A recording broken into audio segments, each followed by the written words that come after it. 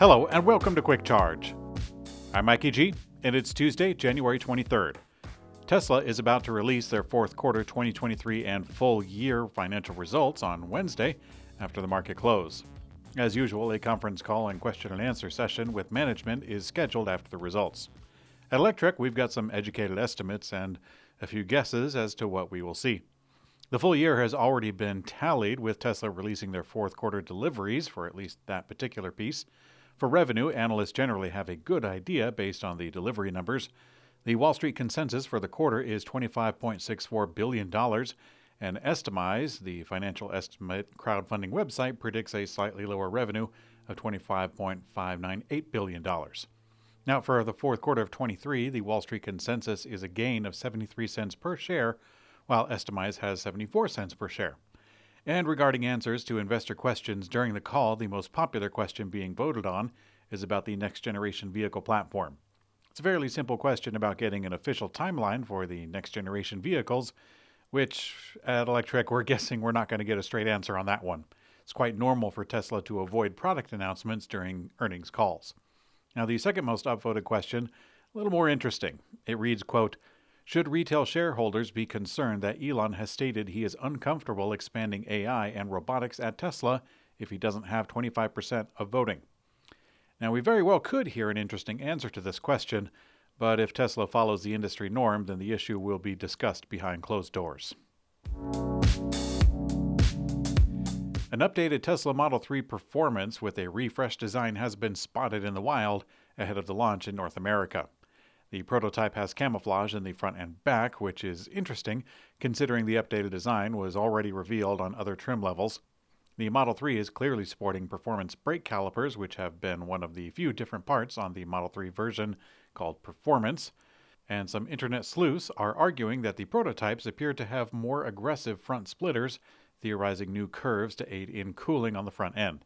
And we don't know exactly when Tesla plans to release the Model 3 Performance refresh, but the hints are starting to add up in the last few months.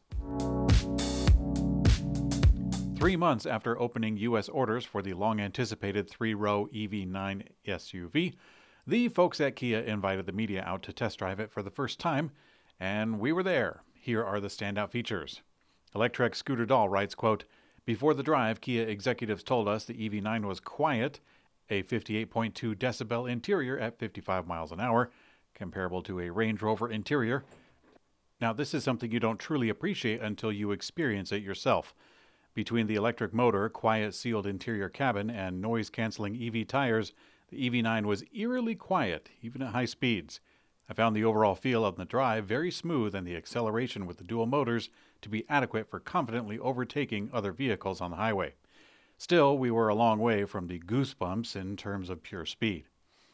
Now, the writer goes on to say that the high-performance GT line of the EV9 doesn't really seem like it's worth the money, but the middle-range trim levels called the Wind or Land, those ones seem intriguing.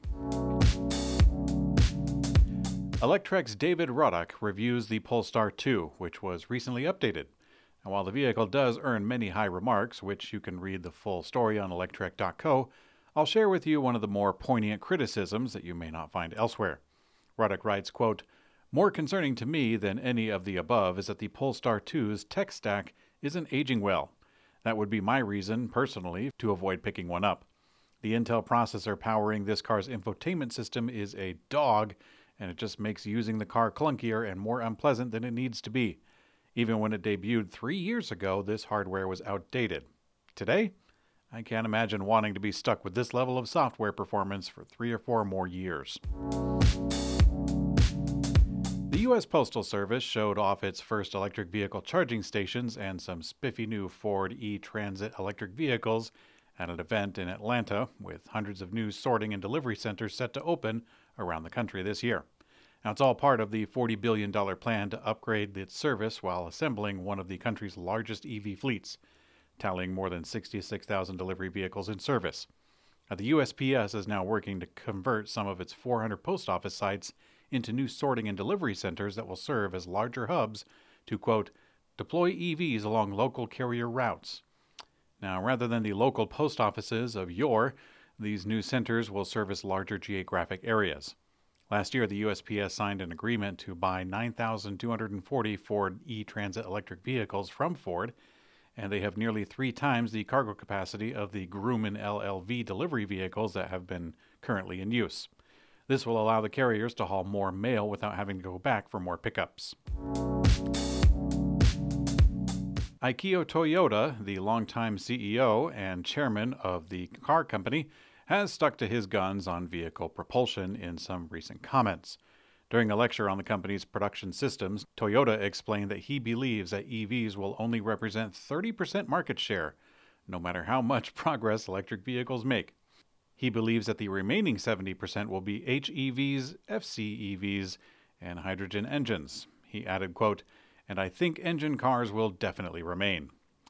Now, we shouldn't give this story too much credit, both considering the company Toyota already has a new CEO that seems at least a little less hostile to EVs, but also EVs are gaining ground in many countries, even surpassing 32%. China claims 24%, and that is growing rapidly. The Netherlands is quite similar. Sweden is already at 32% electric vehicle market share today, and least we forget Norway, which is at 82.4%. So Toyota's claims at least don't apply to those places.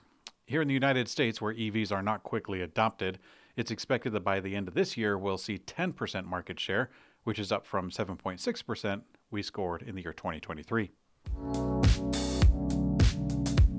Northvolt's planned site for a new battery site in Canada has been sabotaged by a group of activists.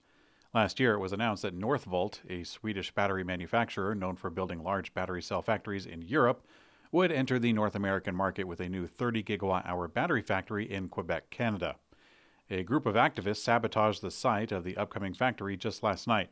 They installed steel bars and nails in the trees to prevent deforestation machines from working at the site.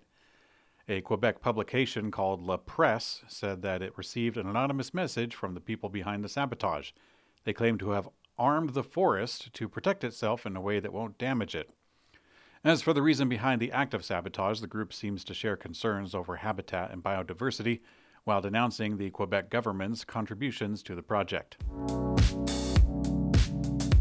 In today's community comment found on YouTube, Paul CJ1WB says, "What Europe and America should do is bring all manufacturing back home and out of China, and do the same as China in incentivizing that, similar to the IRA Act and the CHIPS Act in America.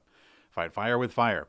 Unfortunately, in America, we have Big Oil, Fox News, and right-wing Republicans trying to do all they can to make sure China stays great." Well, Paul, I don't entirely agree with your statement. International trade is wildly complex, and I think that complexity is used as a tool to manipulate voting power and tax income out of American people. Perhaps there's no way out of it. I mean, it would be asking a lot for the average citizen to understand a fraction of global economics, myself included. But I think that one danger from this risky formula comes when we pit one political side against another. In American politics, China has been the scapegoat for both sides of the aisle, each of them claiming that the other is responsible for all sorts of things that China does on their own. And we can't ignore that the Chinese Communist Party, or CCP, they have their own agenda and their own agency that does not conveniently correlate to the U.S. two-party system and certainly doesn't correlate to our election cycle. The CCP didn't open trade solely because they were desperate for democracy, but that's how it was painted for American audiences. The CCP didn't engage in the very trade war that Trump campaigned on only because they are jealous of American ingenuity. I don't see it that way. The Chinese Communist Party has their own problems, their own aspirations, and to be frank, their own targets.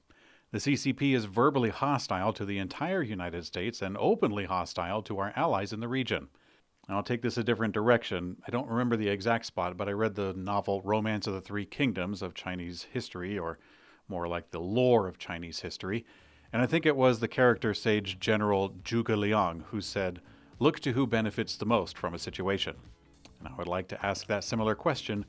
Who would benefit from Americans being divided and unruly? Who stands to gain the most from a world leader that's asleep at the wheel? These are deep thoughts for an electric car news recap show, but thanks for watching. I'm Mikey G, and I hope you have a great day.